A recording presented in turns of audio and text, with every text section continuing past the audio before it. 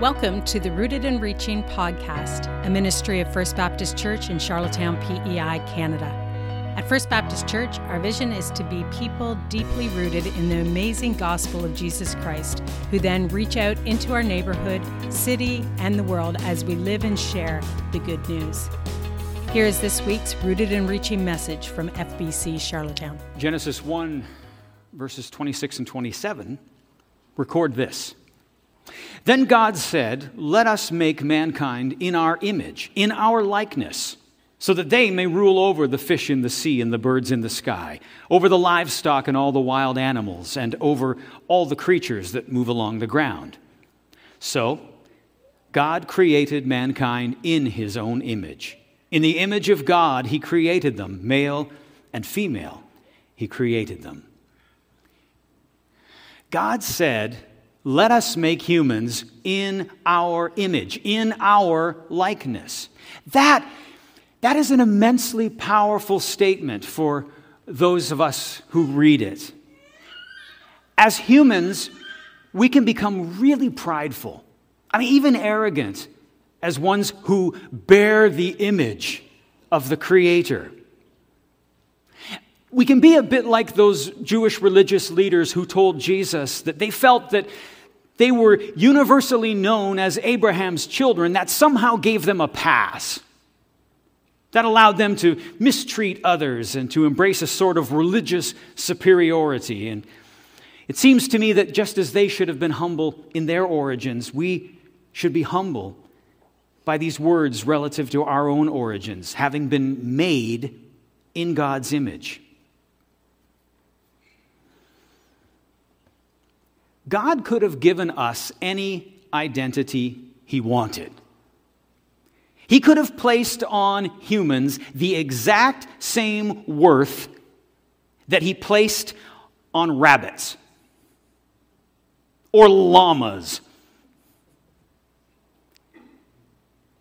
But he created humans differently, with an innate value and an innate identity that comes from God himself. Psalm 19:1 said it, "The heavens declare the glory of God. The skies proclaim the work of his hands."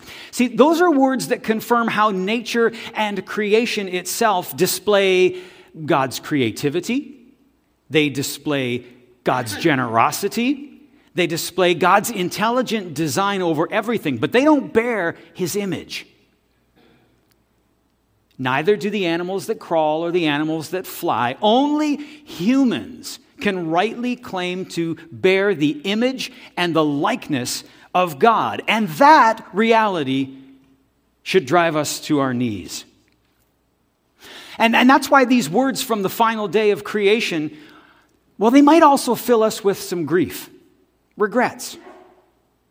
Because I'll go so far as to say, I wonder aloud if it's even possible in today's world for these words, "made in God's image," to be truly and fully understood for what they're factually saying to you and me. This is what we're going to consider repeatedly in this series. How does, or maybe how should, the doctrine of creation itself impact the world and, closer to home, the church? This series is called Imago Dei, Latin words that mean the image or likeness of God. And so for 4 weeks, we're going to explore what it means to be made in God's likeness, what it meant in the beginning, what it meant to that image at the fall, what it ought to look like today in this world, and finally, what being created in the image of God will mean when God redeems the world in the last days. This will probably be a little more heady, a little more academic in content than most of what I preach. But I hope that the application points will become obvious and the whole thing will be accessible to all of us. So let me take you back to those verses that I started out with, especially the part in Genesis 1:26 where God says, "Let us make humans in our image, in our likeness." So what do we take away from these few words? Well, these words are actually part of a conversation among the Holy Trinity, Father, Son, and Holy Spirit. The Trinity is eternal, Though both the Son and the Spirit entered into creation at a much later time, the doctrine of the Trinity asserts that the triune God, the God who is three in one, has always been. That he existed from before the beginning of creation. He existed before the beginnings that are outlined in Genesis chapter 1. When God set out to create the heavens and the earth. That is huge. That perfect union that spoke the universe into being is also the basis for the identity that you and I were created to possess. We're going to come back to that whole idea of human identity in a few moments, though. A couple other things. Let's not miss these. If we really want to fully understand and apply these verses, consider that there are two creation accounts in the book of Genesis. You find one in chapter 1, you find another in chapter 2. What we just read is from the first account, and that includes the full details of the order and process of creation, including God's creation of human beings. Psalm number 8, verses 4 to 8, asks the question, and we heard it this morning, what is mankind that you're mindful of them? Human beings that you care for them.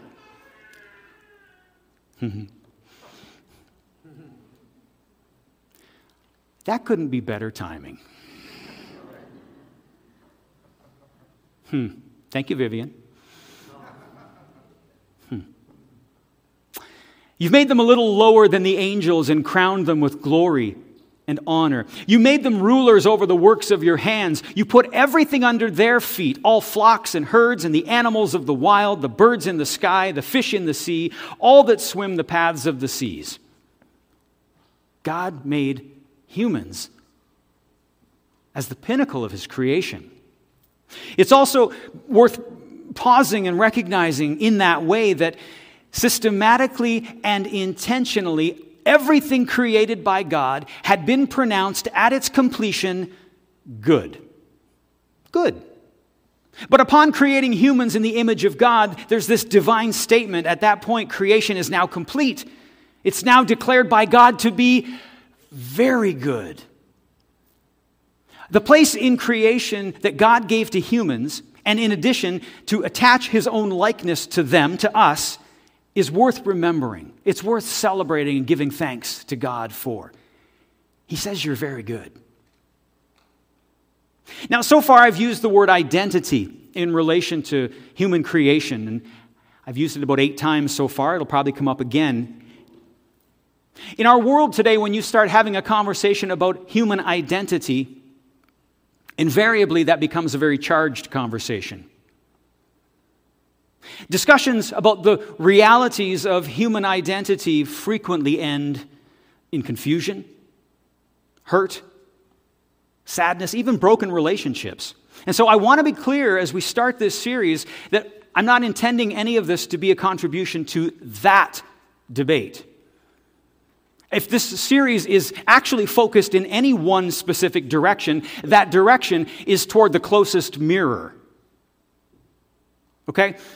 I hope that through this series, through studying God's Word together, that we're going to be challenged, to courageously look into the mirror and then ask whether our identities, as those created originally to bear the image of God, is in fact rooted in God alone. To be Imago Dei, created in the image of God, means that humans were originally created to possess this innate and ideal identity as ones bearing the very likeness of Almighty God. So I think it would serve us well to concern ourselves less with how someone else might live out their identity, and instead look hard into the mirror and gauge how well you're living out yours, and I'm living out mine.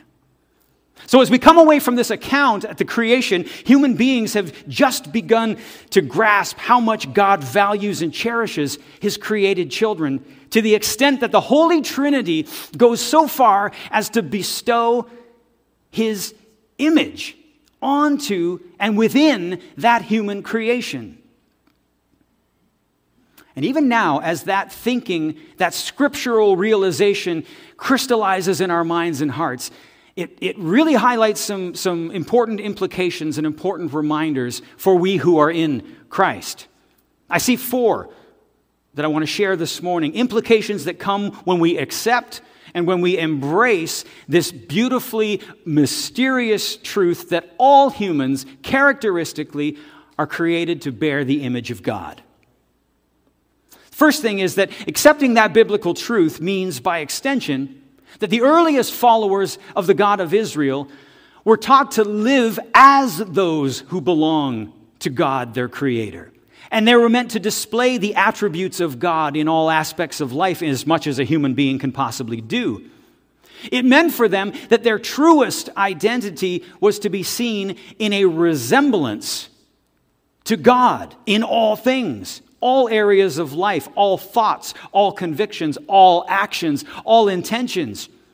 Once we accept that we've been created in the image and likeness of God, and when we submit to the Holy Spirit constantly and ongoingly shaping and forming us all the more into His image, we ought to be seeing in that mirror that we look in observable evidence of His formative work and restorative work in us.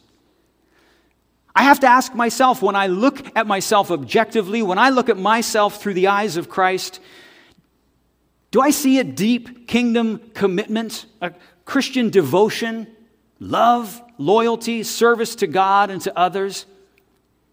And is that what your mirror reflects back to you? Second thing, since the Bible is repeatedly and abundantly clear in the conviction that Jesus was God, key doctrine related to the divinity of Jesus is that to see Jesus was to see God. To function in the image of God, as Genesis 1 says humans were created to do, it was and it is to function as Jesus functioned, to live out Jesus' example in this world. Those who want to look like Jesus more and more every day, I would say, should be holding the same divine priorities that He held, offering the same selfless servanthood that He held. Is that what my mirror reflects back to me?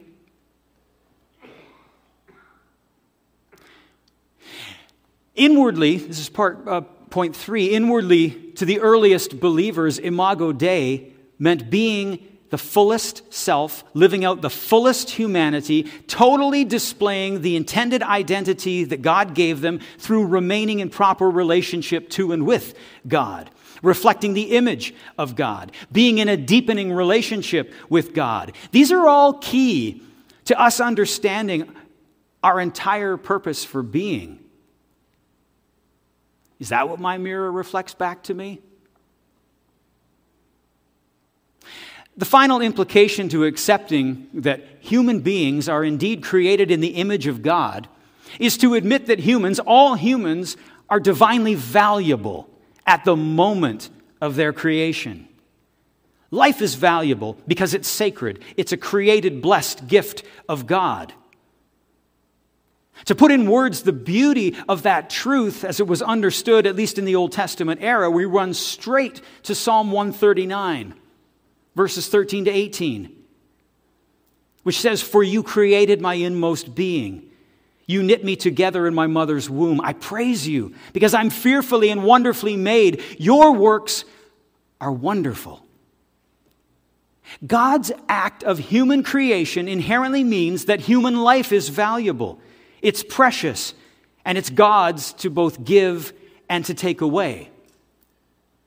Is that a conviction that I see reflected back in my mirror?